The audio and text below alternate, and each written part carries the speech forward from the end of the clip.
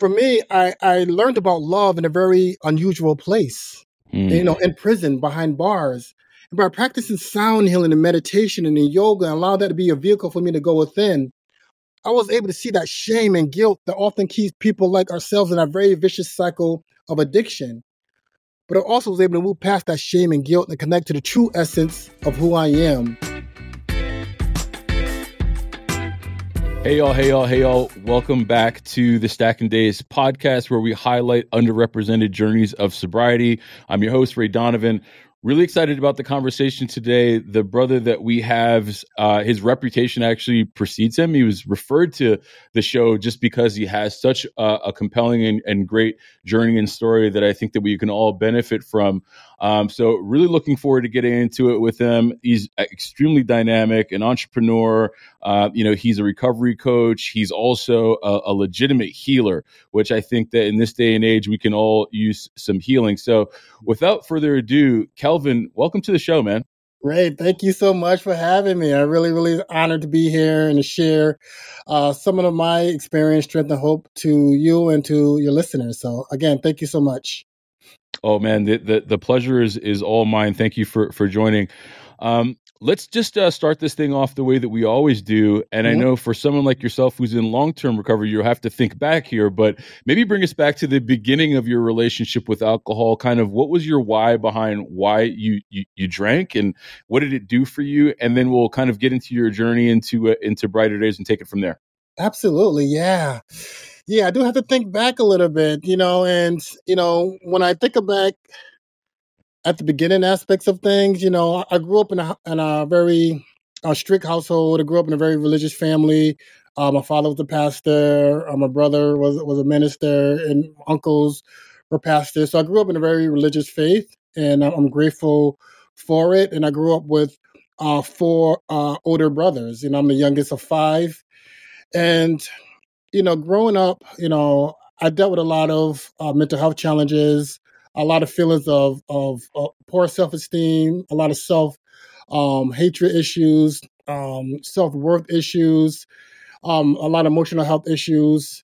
And growing up at that time, in my household, we definitely didn't talk about mental health challenges. We definitely didn't talk about trauma at that time, and everything was really kind of focused on our faith, we prayed about it. We take it to Jesus. We go to church about it.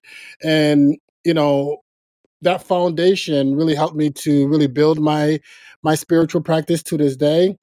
But at the same time, I feel now, prayer works, and I know that it works. But there's other people in our lives that can help us to deal with some of the emotional distresses and pain that we deal with, such as professional support from a clinician, a therapist, a psychiatrist, and what have you. But at that time, in the 80s, early 80s, we didn't, that wasn't the route we was going. So having older brothers, seeing my older brothers drink and use drugs, I kind of gravitated towards that. And, when I got in my like 9, 10, 11 years old, I started drinking. And for me, it started off on the weekend things, hanging out with my cousins, my older brothers in the projects. And we kind of like, I might age myself a little bit, but I was drinking heifer rougher and private stock and all those different types of malt liquor, 40 ounces of that. And, it was an acquired taste. But at the same time, I enjoyed the feeling that these, this alcohol gave me, And for me, it kind of gradually started drinking from the weekends to, more during the week. And, it got to the point where I started drinking more, and then I started drinking more heavy liquor, like blackberry brandies. I never forget. My brother used to, purchase me some blackberry brandy, and I used to chug it down, me and my homeboy, and we'll go to school dances, and, we'll just act the fool pretty much, Yep. And I got to the point where I started skipping, class, to get, get drunk with my friends. By the time I was 17, I ended up quitting school altogether. And that's when my alcohol consumption started, I started drinking more, and that's when I started getting into, the marijuana as well too. I used to, back in school, I used to sell marijuana, but I never smoked marijuana. But it was when I quit school, I started smoking marijuana, and I started drinking heavily. And growing up in my household, seeing my brothers doing it, my friends, the people that I associated with, that was a way for me to kind of like, numb the pain and feelings that I had at a very young age. And, it started off as a social thing. I mean, I wanted to fit in. I wanted to be connected to my peers, to my brothers. And I enjoyed the feeling that, alcohol gave me at that time. But then some point, maybe, when I quit school and some other pains that I experienced in my life, that it wasn't just about socializing no more. I was drinking for a different reason. And for me, that reason was really to really numb that pain and hurt that I felt as a child. I mean, it sounds like in a lot of ways, when you were 17, it was almost like a perfect storm where a lot of your childhood, kind of obstacles you were facing. I'm sure that the mental health pieces started screaming a lot louder at that point as well. And, and you're basically sounds like you're just trying to numb yourself and get some relief from all of that tension. Yeah. I didn't make the connection then, because when I was drinking, I was drinking and I felt good, when I was on an influence, and I didn't make that distinct connection until I got older, and really started putting it together and start going into treatment. But I know alcohol made me feel better. I felt that I was more sociable because I'm more of an introvert, and alcohol made me more extroverted. At least I thought anyway. And it got to the point where alcohol wasn't doing it for me no more.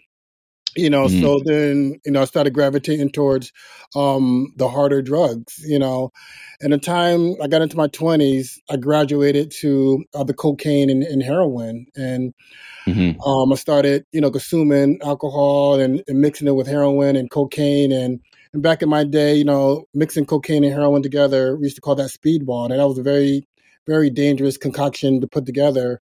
And I'm just grateful that I'm still alive just to share that story.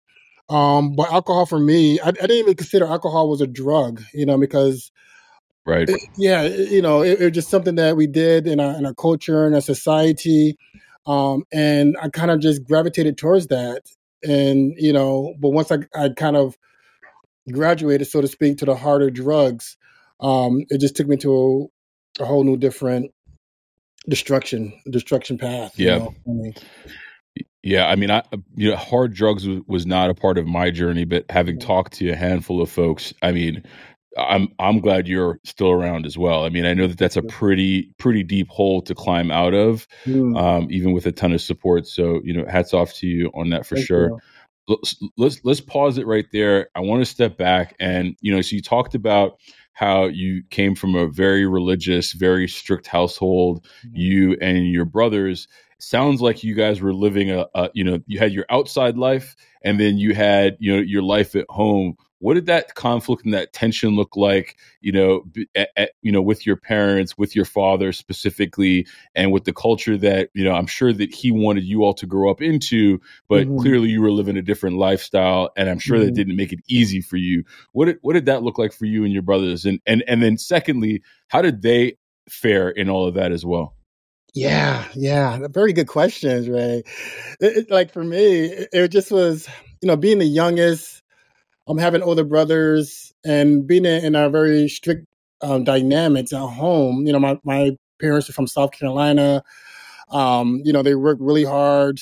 They both came from big families, my mother and father. They kind of migrated to the north and really, started off in the projects and really worked really hard, to raise their 5 sons the best way they knew how. And, growing up in a very, in a religious foundation, and wanted to bring that to their kids. I really admire them and I appreciate that.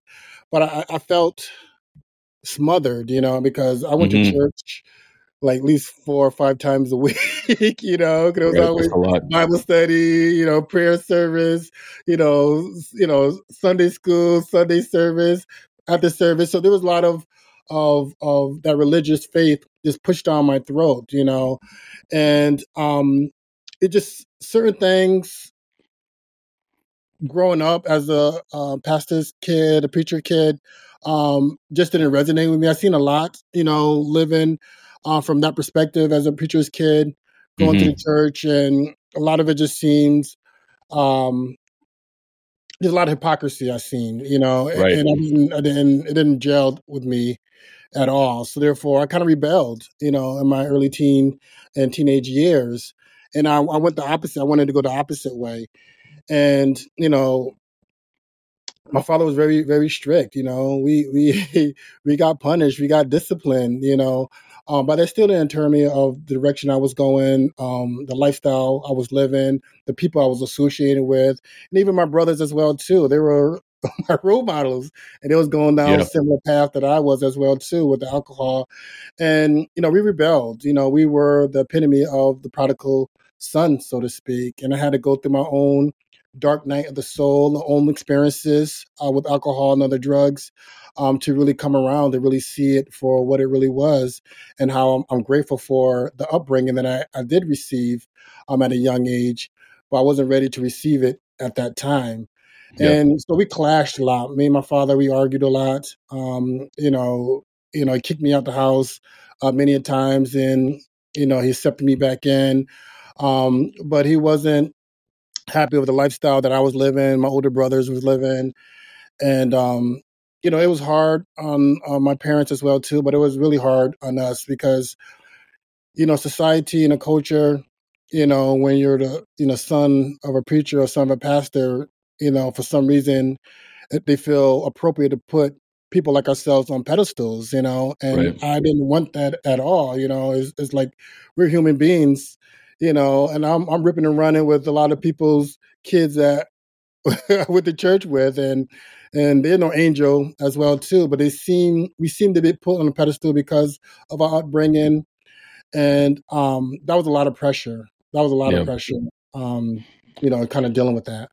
Yeah, the concept of church, particularly in the Black community, is, I mean, is come up a couple times. Obviously, on this show, considering how many folks of color that we talk to, Yeah. and it's always interesting to me. I didn't grow up in the church, but I spent some time in the church, but never in the church community.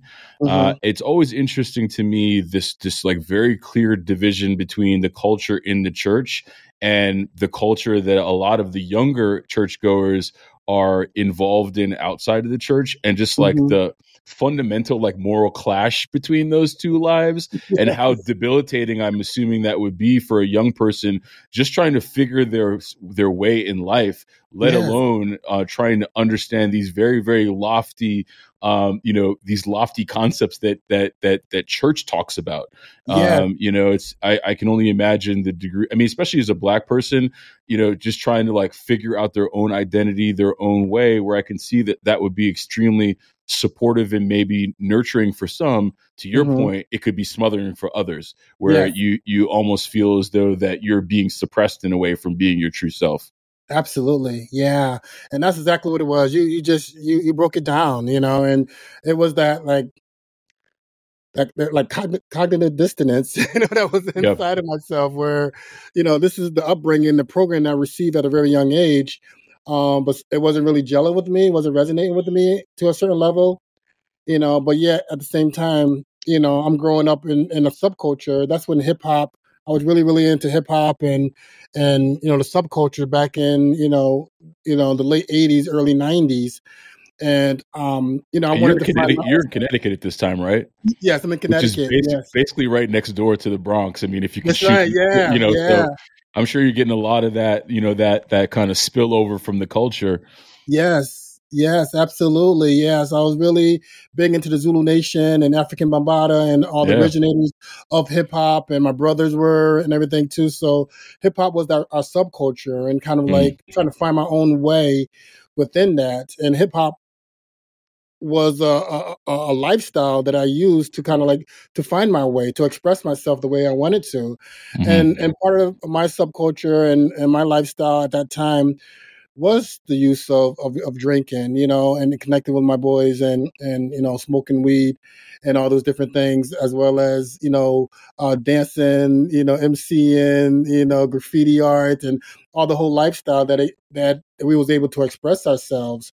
But it got to the point where my alcohol consumption was very high, and Yep. I wasn't drinking to socialize. It got Mhm. to the point where I was drinking to get drunk, Yeah. and that was the big problem for me. No, I get it. I get it. I mean, it's kind of a side note. We just celebrated this past year 50 years of hip hop, and Yes, and in that we seldom talk about how ingrained alcohol has been in like the hip hop culture, how ingrained that's true. drug use has been in the hip hop culture. Maybe we'll get further into that over the next 50 years or so. But Yeah, I totally. I mean, I get it. I mean, when I was growing up, I was in Canada, and and I was also subscribing to that culture and going, grabbing my 40s and yes, not thinking anything about it because that's what I yeah, was seeing from the culture. I mean, yes, I totally get it. Um, so back on track. Let's get back to where we left off. You're 21, I believe. You're drinking heavily. You're into all various drugs. At what point in time did the wheels just start coming off for you and you had to take a hard look at how you were going to do some things differently, and what did that path look like for you? yeah. It just the automobile accidents, the Mm, physical altercation at bars and in the streets, and all those different things. I still didn't see my problem, and I get arrested, and I'll go to court. The judge would he'll put me on probation, mandate me to go to a drug treatment program, get the support, the treatment that I need, and being monitored on probation. But I never took none of that seriously, and I ended up getting into more trouble. mm. And it got to the point where the judge got tired of seeing my ass, and he started sending me to prison.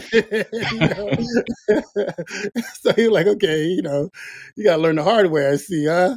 Mm, And I started going. I went to prison, and even then, I'll get out and do the same thing. We was, I was ready to see my fellas and go get drunk and all the just the fast lifestyle we were living, But for me, it wasn't till my last prison bid that I did where I was convicted of 5 years, suspended after 26 months with 4 years probation, and it was stemmed from my alcohol and drug use.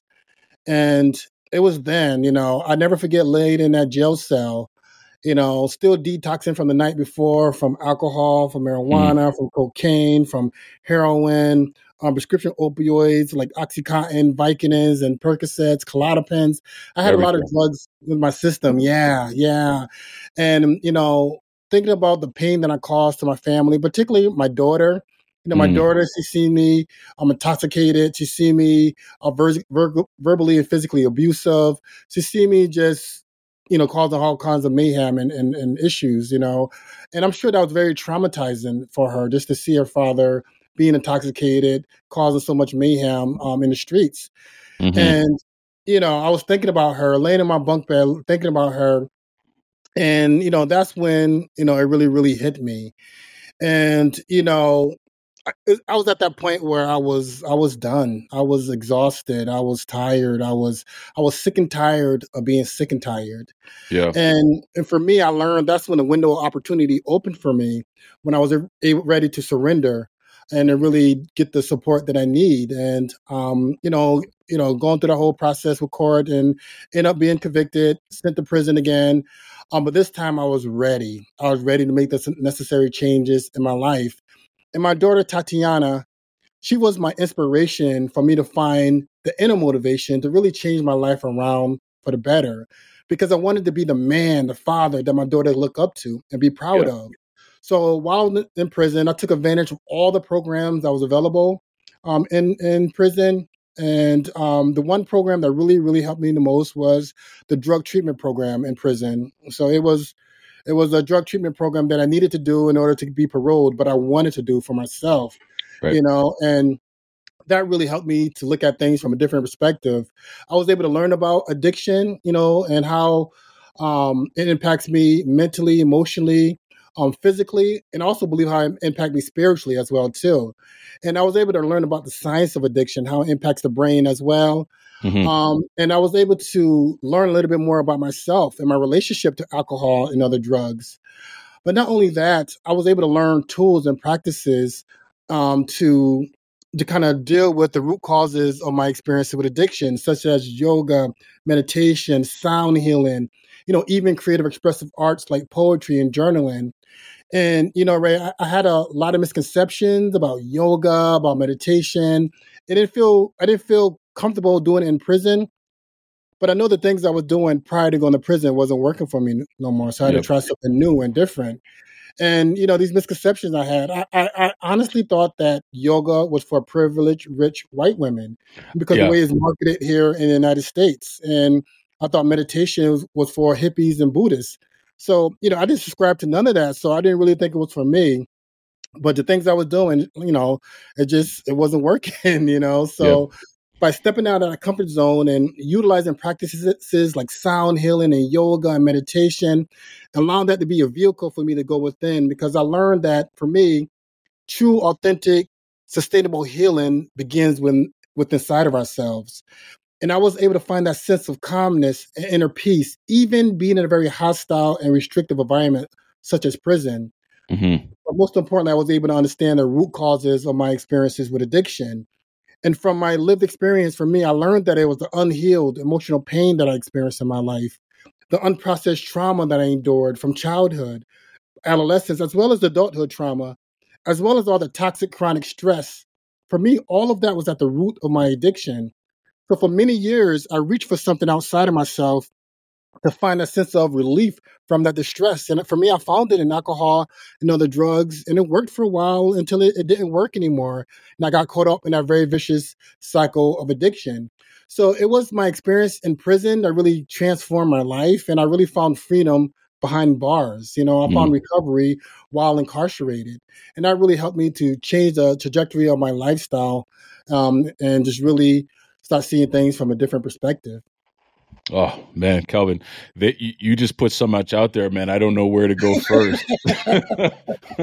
man. Well, look, first and foremost, I thank you for sharing all that. Yes, sir. I haven't spent time in prison, but I can imagine that it's very challenging to find light in such a dark place.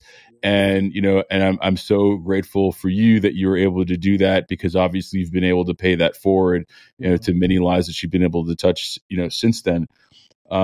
You mentioned that you had all these preconceived notions about these healing actions that you stepped into, yoga, meditation, so on and so forth.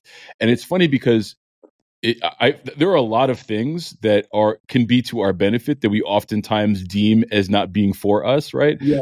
Like spending time in nature, that's a white person thing. Right. Yoga, that's a white person, that's a Mhm. rich white person thing. Yeah. And I've been thinking about this a little bit lately, and just looking at the landscape, and not to take anything away from anybody in the recovery space, but you almost get this sense sometime that recovery has been packaged in a way that we don't feel as though that is for us either. Absolutely. Yes. So I love the fact that we're having this conversation, because I Yes. think it's important for us to encounter a lot of these difficult things and Mhm. recognize that we can do things that historically hasn't been looked at as being for us, but we can Yes. embrace them as ours in order to find our own healing and path forward. Absolutely. I totally agree. What you shared really touched me as well too. I think nature is one of the most underutilized antidepressants out there. Yeah. Spending quality time in nature is very therapeutic and healing.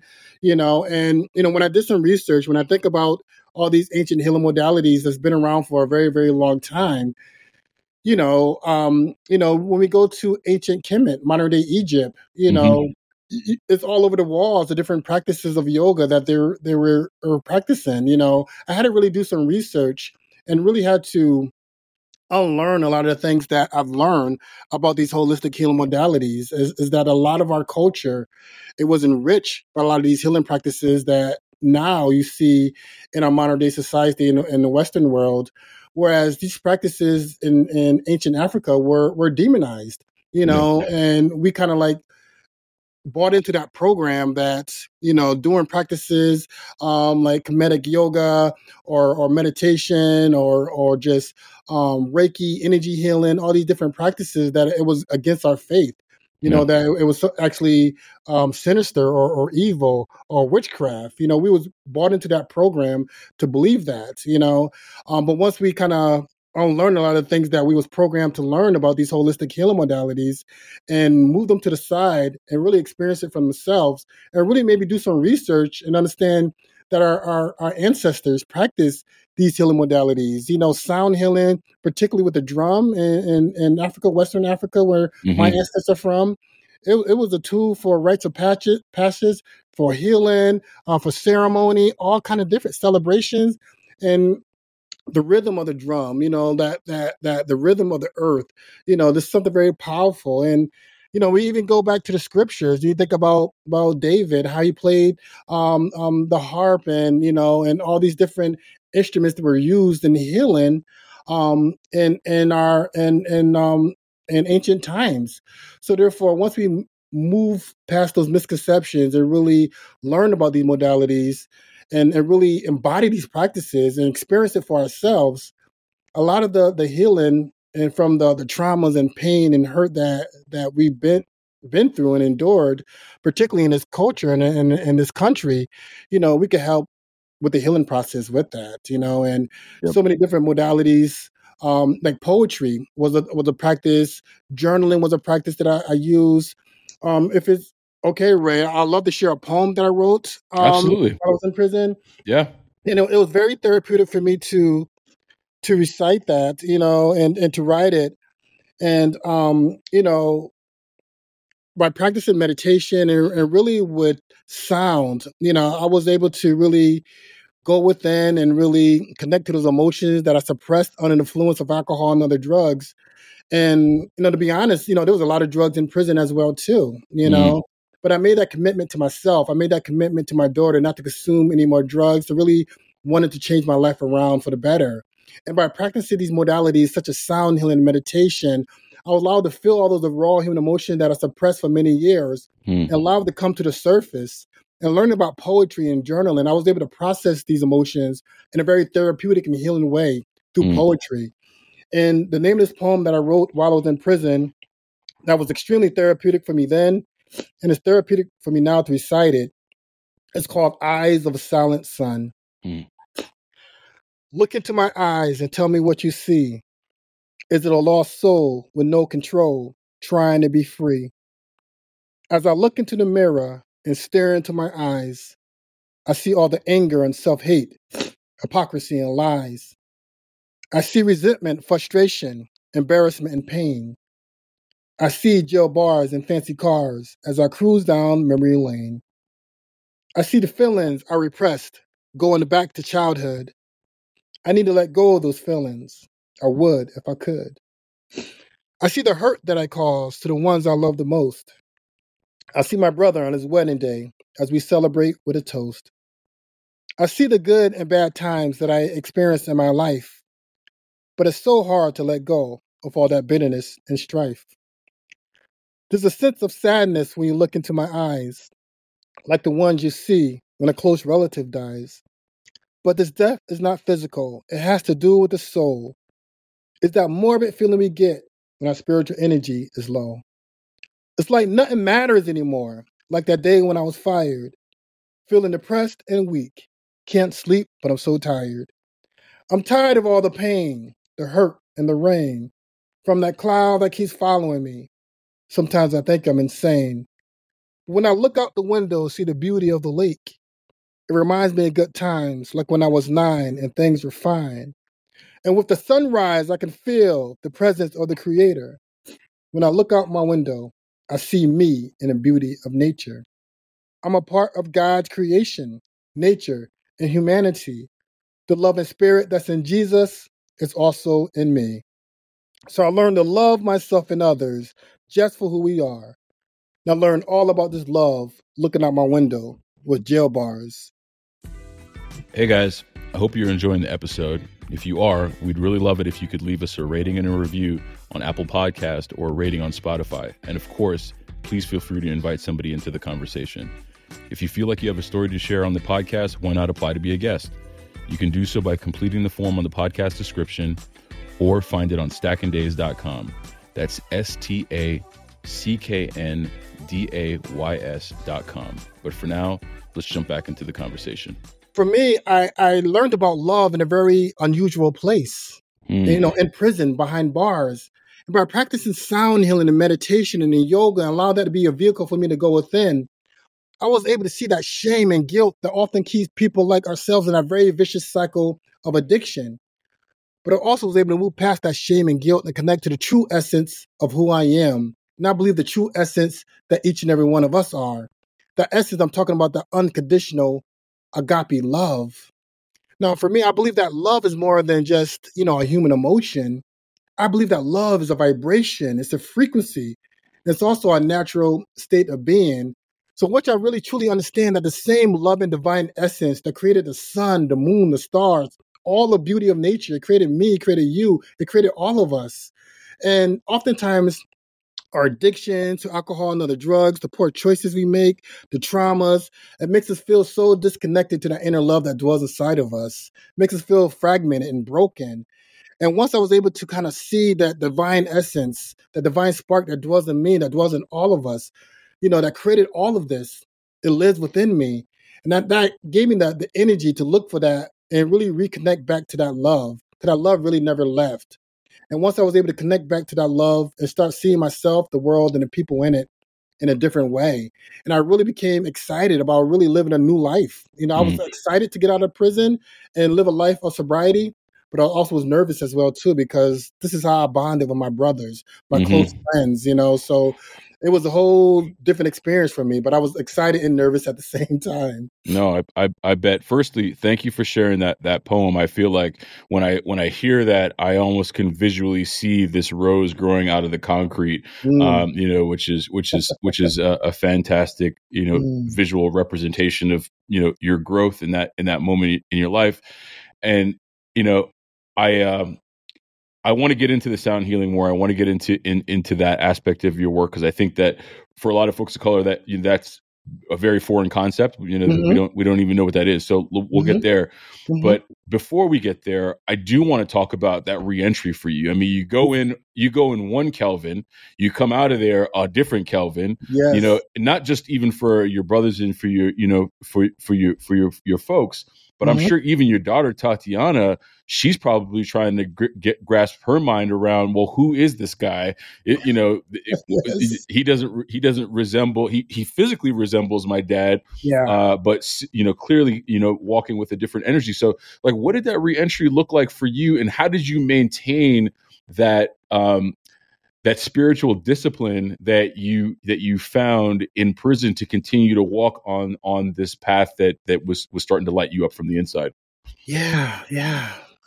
Great question. It was connected to that divine spark. Like growing up, like I said, in a very religious family, where religion was kind of shoved down my throat, But it wasn't until I went to prison the fourth time where I was able to develop a personal relationship with the divine, and also a personal relationship with the teachings of Jesus as well. And the thing that I learned about the teachings of Jesus was love. Love for the divine, love for ourselves, and love for other people as ourselves, because I realized that we are one. So that divine essence of love and the teachings of Jesus, what I've learned while I was incarcerated, that really helped me to really build my spirituality. But also the foundation what my mother and father instilled in me, that played a big part in it as well too. So that's why I'm grateful for, kind of like having the upbringing that I did, and I had to learn like the prodigal son learned and go through my own experiences. But with all of that, I was able to have a really focused awareness of what I want to do in my life. Because being in prison, I learned these tools, these holistic practices, but I also learned more about myself. And I wanted to work in a recovery field. I wanted to give back what I've learned while I was incarcerated. And so I was energized. I was psyched. I was ready. But like I said before, I was also nervous as well too, because I didn't know. I had a plan, but being in prison and going out in the world, sometimes things can you can take a detour really Yeah, quick. I bet. So what really helped me was sober support. Okay. When I got out, I connected with an organization called Access to Recovery, and I connected with another a recovery coach that have lived experience with alcohol and other drugs and was in recovery herself. And she connected me to different resources within the community as well. But I really enjoyed meeting with her every week, and we didn't meet in a clinical setting in the office. We met, at a coffee house in the Right. community because I felt so disconnected to, the community. I didn't feel like a citizen, so to speak, because all these stigmatizing labels that society puts on people with lived experiences as me, I internalized those stigmas. Oh, I'm an addict, I'm an alcoholic, I'm a convicted felon, I'm a high school dropout. So I felt so disconnected to the larger community.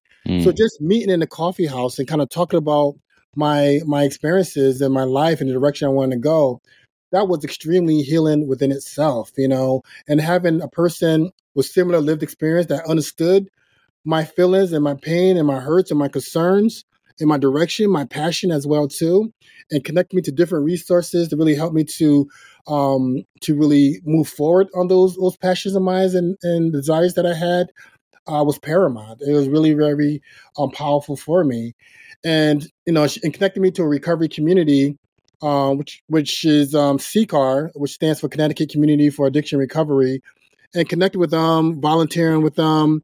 They have what they call a telephone recovery support, where they Okay. have somebody call you that was in recovery themselves and kind of talk about just what's going on, and kind of talk about some of the challenges you might be facing, coming home. And that was very helpful for me as well too. And it might sound cliche, but like I heard people, places, and things. I really had to change all of that, Hmm. including my family. Three of my four older brothers. We used to drink, we used to socialize. This is how we bonded and connected. I had to learn how to love them from a distance. And that Right. was extremely painful to do, particularly in the beginning, because I love my family. I love the time we spent together, drinking and consuming as well too. And that was something of a loss that I had Yeah. to grieve. I had to grieve that whole lifestyle, that whole process once I was released, because I wasn't expecting that sense of loss and grief. I'm Mm. feeling that, but I had to learn to love them from a distance and really focus on the lifestyle that I wanted to live and really be around sober community. And in prison, we did a lot of 12-step work, a lot of NA groups and everything. But when I got out, it was a little different, to be honest with you. And 12 steps in AAA, that's good for some people, but it didn't really resonate with me. I Mm. learned some principles within the steps, and I think one of the things that's really powerful for a lot of people that 12 step does help is the community aspects of it, Hmm. you know. But when I walked into a lot of recovery spaces in my towns and the places I went to, I was particularly like, it was me and maybe a couple other people that could count and on one hand how many other people that looked like me in these spaces. So I felt othered a lot, and also these meetings could be very clicky. Yeah. The meetings that I went to, not all of them, but a lot of the meetings I went to were very clicky. If you don't fit into that clique, you could be othered or outcast, so to speak, as well too. So it didn't really gel with me, and also some of the language or terminology. Once I started building more of a holistic approach to addiction recovery, didn't resonate with me no more as well. It got to the point. I understand that if the impact that addiction had on me, and I was very much addicted to alcohol and other drugs. But I had to learn to switch my mindset, and it got to the point where I had an issue standing up and saying my name is Kelvin and I'm an addict or alcoholic. Because one of the things I realized that any word that we use after I am, we manifest in our Mm. life by doing Mm. holistic practices, and not to negate the impact that addiction had on me, but those stigmatizing labels, it kept me in a box, Right. for a certain degree. Today I'll say I'm a person that's in recovery, or a person that's sober, but I'm a human being first. I'm a father, I'm a brother, I'm a son. I'm so much more Yep. than a so-called disease. So that didn't resonate with me no more, because I believe that addiction is a human experience, not a human identity. Mm-hmm. Because behind the so-called addict, behind the so-called alcoholic, I believe is a human being that experienced a significant amount of trauma, emotional distress, and toxic chronic stress, and looking for a sense of relief from that distress. And I believe we live in a culture and in a society that kind of conditions us to reach for something outside of ourselves when we're dealing with any type of pain, whether it's a physical pain or emotional pain. You know, as a kid growing up, whenever I had a toothache or headache, I was conditioned to reach for aspirin, Tylenol, Excedrin, what have you. And I use a physical painkiller, a legitimate physical painkiller, such as Oxycontin, Vicodins, Percocets, and heroin, and even alcohol to deal with emotional pain. And like I said, it worked for a while until it didn't work, you know. So No. I just really built community, you know. Then I had to build other sober community that had more of a holistic approach to it as well too. And that really helped me to sustain my recovery for over 14 years now. Mm. And just yesterday, I was honored. I show you the Recovery Advocate of the Year from the organization that really helped me to sustain my recovery, Connecticut Community for Addiction Recovery. And, you know, just reflecting on that, and it was just an honor just to know that I went from that prison cell and feeling kind of beat up, hopeless, despaired.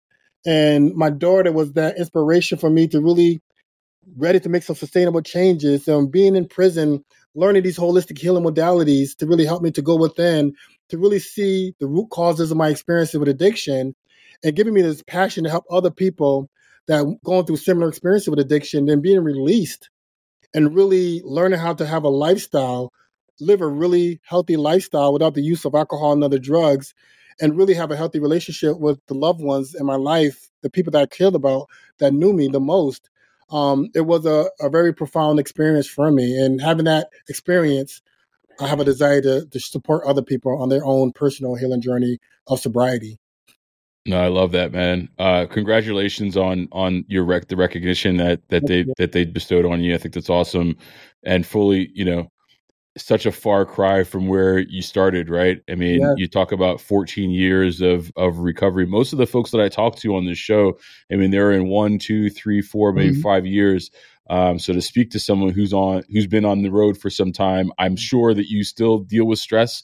I'm Oh, yeah. sure that you still deal with a lot of the societal pressures that we are all, dealing with, but you've certainly found a more productive way to be able to manage those sorts of things so that you can live a healthier lifestyle, Yes, a sir. holistic lifestyle, healthy Yeah. lifestyle, and you're passing that on to other people. So, I mean, I got two questions for you. Yeah. One, and we talked a little bit about this before the show. How do you advocate and guide other Black men as they're trying to understand their own path? I think Yeah. that's one topic that I definitely want to cover, and then I want to talk about sound healing because I had my own experience recently with Hmm. sound healing, and it opened up some things inside of me that I had never felt before. So I Yeah. can only imagine that the practice of it could be very deep for someone who's open to it. So I don't know if those two pieces overlap with one another, but I would love for you to share your perspective on both. Yeah, thank you so much. Yeah, I believe they do. You know, when I really think about it, because for me, it really helped me to kind of go within and open up those emotions and feelings that I suppressed for many years that were very uncomfortable to look at. But I noticed that I had to feel before I heal. You know what I mean? Mm, So I had to feel those raw human emotions that I didn't want to feel, that was very uncomfortable for me. And, you know, working with Black men, working with some other colleagues of mine, Black men that, we get together and, we have lunch, once a month. And, we call ourselves sober Black men.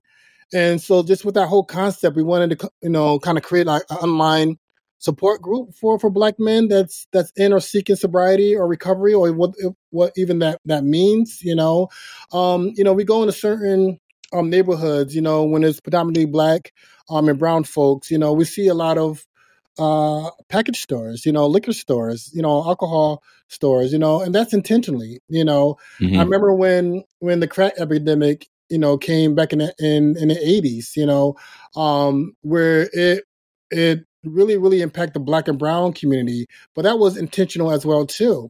So there's a lot of these substances, including alcohol, that's within in Black neighborhoods, that's really out to kind of like Keep us um, down.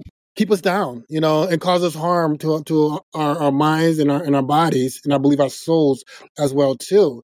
So just really having conversations around that, I think, it's so important. What is our relationship with alcohol? For me, kind of growing up in the subculture that I did, and how liquor companies, I should say, they use particular artists and rappers and people that have influence within the Black communities, and have influence in the hip hop communities, or even Black genres of music, to promote their alcohol consumptions. And Mm. we're always being programmed, whether it's through our music, whether it's through Hollywood and the movies and the TV shows that we watch. So even social media, all these different things, it program our subconscious where all the real power is really at. So we've seen all these celebrities and people using drugs, consuming alcohol. It seemed like, and the way they glamorize it within our culture, it seemed like that's the cool hip thing to do. But they don't talk about the other side, how it destroys families, destroys homes, people go to prisons, people get killed and murdered, domestic violence, and driving under influence, all these different other things associated with alcohol. So therefore, just having a conversation around that, so we can have like a real honest, real talk, real life situation, how alcohol impacts us, but Yep. also talk about why we drink alcohol. There's a reason why we drink. And as Black men, one of the emotions that I'm able to express more, just openly was anger. And my Mm-hmm. anger quickly turned to rage when I was under the influence of alcohol and other drugs. And that rage, that anger got me into a lot of trouble. But Yep. once I was able to go through counseling and therapy, and once I was able to peel back and go underneath that anger, I realized that it was a lot of fear, a lot of sadness, a lot of hurt, a lot of pain, which in our culture, it doesn't feel comfortable for Black men to express that. Yep. And we have histories of traumas, that extends back from our ancestors. There's a saying, my friend Nikki Myers, she's the founder of Yoga and 12-Step Recovery. She's the one that often says that our issues live in our tissues. And I Hmm. find that to be so, so true. The trauma that we experience in our lives, those emotions that we suppress or repress, it's in our bodies, it's in our muscles, it's in our tissues. Our cells have memory, and our body keeps score of all of our experiences we go through on that journey that we call life. So as Black men, sometimes we don't realize why we feel so much anger, so much hostility. We're hyper vigilant, all these different type of uncomfortable, intense emotions, and how we reach for a blunt, how we reach for a bottle to help to alleviate that. And that makes sense. It makes sense to me why, Totally. we want to eliminate that distress. And sometimes we don't even know where that distress comes from. But a Yeah. lot of it is in our bodies. So just really having spaces where we could come, having podcasts like yours where we could learn more about, alcohol consumption and how it impacts us, and just really giving people tools to help to um, you know, s- you know, have a different relationship with alcohol, whether they want to reduce the harm that alcohol may be causing within their life or into their bodies, or they want to have abstinence from it, Yep. and really go a different route. Having different resources and tools and practices, and to address that. But also, I believe it's so important that we address the root cause, not just mitigating the symptoms of the conditions that we're dealing with, but addressing the root causes. And that's what practices like sound healing, yoga, meditation, clinical therapy, being out in nature, connecting with other human beings that have our best interests at heart really comes into play. Yep. And so sound healing is one of those holistic healing modalities that can really help us to do that. So, during my experiences with sound healing, I use the crystal singing bowls. I use the Himalayan singing bowl, so like a bowl like this, which is Mm-hmm. made of different metals. I use the gong, the ocean drum, all the different healing tools and instruments that I utilize to help us to activate and stimulate the parasympathetic nervous system, Hmm. also known as the relaxation response, to help us to calm our minds, to relax our bodies, to feel our emotions, and to nourish our souls.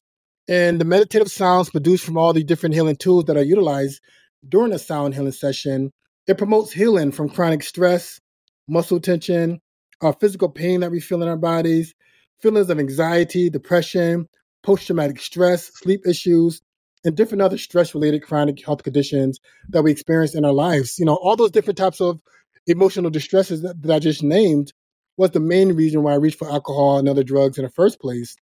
And even though those substances gave me a temporary sense of relief, but for me and many people like ourselves, it caused more negative consequences at the end. So Yeah. really just giving people tools to really work with, to do the inner work they need to do in order to heal. Yeah. I mean, you had a line that you had mentioned earlier. I think it was, you got to feel before you heal. Yes, sir. And, we are so apprehensive to any of those feelings because, I mean, let's be honest, they just hurt so much, right? Like we do anything we Mm-hmm. can, even if it resorts to killing ourselves slowly to avoid some of these things. And, so I love the fact that you've, are trying to create these paradigm shifts within our culture, one Yes. individual at a time. So they Yes. recognize that, number one, you can feel these things. That's right. Number two, you can also heal from these things That's if right. if you want to. That's So I right. think that those are honorable, things that you're doing in the community. And I hope that I can actually make my way out to Connecticut at some point. I'd love to do a sound healing session with you. I think that that's an extremely powerful tool to just touch into an aspect of yourself that otherwise you didn't even either know that it existed, or it's Mm-hmm. just generally pretty dormant most days. So Absolutely. I think it's pretty strong stuff. Yeah, I would love to have you. I'm honored to be co-founder with Soul Care Love with my beautiful life partner, Maria Del Carmen. And we really create these safe spaces for people to really connect to the inner healer that dwells inside of them. And, sound healing really creates that space for people to be still and Mm. go within and connect to that inner GPS to help them to navigate through life in a way that works best for them. Yeah, get to that issue in our tissue as That's you. right. Yes. I Yes, love that. sir. I love that. Well, look, I got a couple questions that I'll ask you as we kind of close out here, Mhm. Kelvin, and then I'll let you go. One, I'm just curious what your perspective is on this. I ask these questions of everyone, Mhm. and there's no right or wrong answer. So just putting that out there. The first question is, for someone who's sitting there, they're listening to this podcast. They recognize that they got an issue. The day looks so dark that it looks like it will never be light. But they want to move towards that light. They Yes. want to get better. They want to tackle their struggle, but they don't know how to do it. They don't even know what the first step's going to be. Like, what would you propose that individual do? Yeah, it's there's so many there are resources out there, but sometimes searching different resources can be very confusing, overwhelming Mm, as well too. When we Google something and we look for whether it's a treatment center or a detox center or some type of support, depending on our insurance or our financial status and everything as well too. There's also a lot of barriers as well too.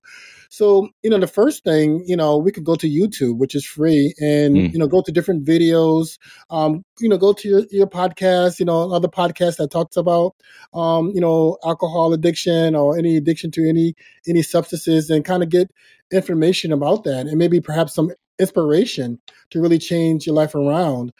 And also there's some things we can do. And one of the things I suggest is like, okay, what does alcohol do for you? I invite people to kind of like sit down and do some self-reflection to like yep. understand why the reason you're drinking alcohol in the first place. So what is the pros of drinking alcohol and what are the cons for drinking alcohol? And really do some introspection and really reflect on the pros and cons of their relationship to alcohol or any other drug and really weigh it out, and along with, reading some books and listening to podcasts and checking out some videos on recovery and sobriety on YouTube and really have, you know, come up with an idea of what path you want to go, and once that path, whether it's treatment, whether you want to live a different lifestyle, there's so many different resources, um, if you enter 12 steps, 12 step is a community that people can go to, but also there's smart recovery now. There's refuge recovery, which is more a Buddhist based practice of sobriety. There's so many different um, peer support organizations and meetings that people can go to and be around community. And I encourage anybody to connect with some sober friends or sober community that can help you to answer any questions that you may have, and associate yourself with people that have the same vision and goals as you do. And if your goal is to be sober, connect with people that's sober as well too. Yep. And read all you can, learn all you can about alcohol or any other drug addiction, but also learn more about yourself and the reason why we reach for a substance and behavior to alleviate, reach for alcohol to alleviate some of the distresses and feelings that we may have within inside of ourselves. Yeah. I mean, certainly, curiosity is one of those paths to self-discovery, right? And I Yes, think yes, that to open yourself up, to start having some of those conversations with yourself before having them with anybody else, having that degree of honesty and curiosity for yes. yourself will Hmm. lead you to a path that maybe you weren't on yesterday. So thank you for sharing Yeah, that. Uh, absolutely. last question I have for you Mhm. is, and this is again the question that I ask of all my guests, because I think it's important for not only those who are in the midst of the struggle, but those who are witnessing those who are in the midst of struggle. Mhm. In your darkest days, how would someone have known that you were struggling without you explicitly telling them? Mm. Yeah, there's certain signs.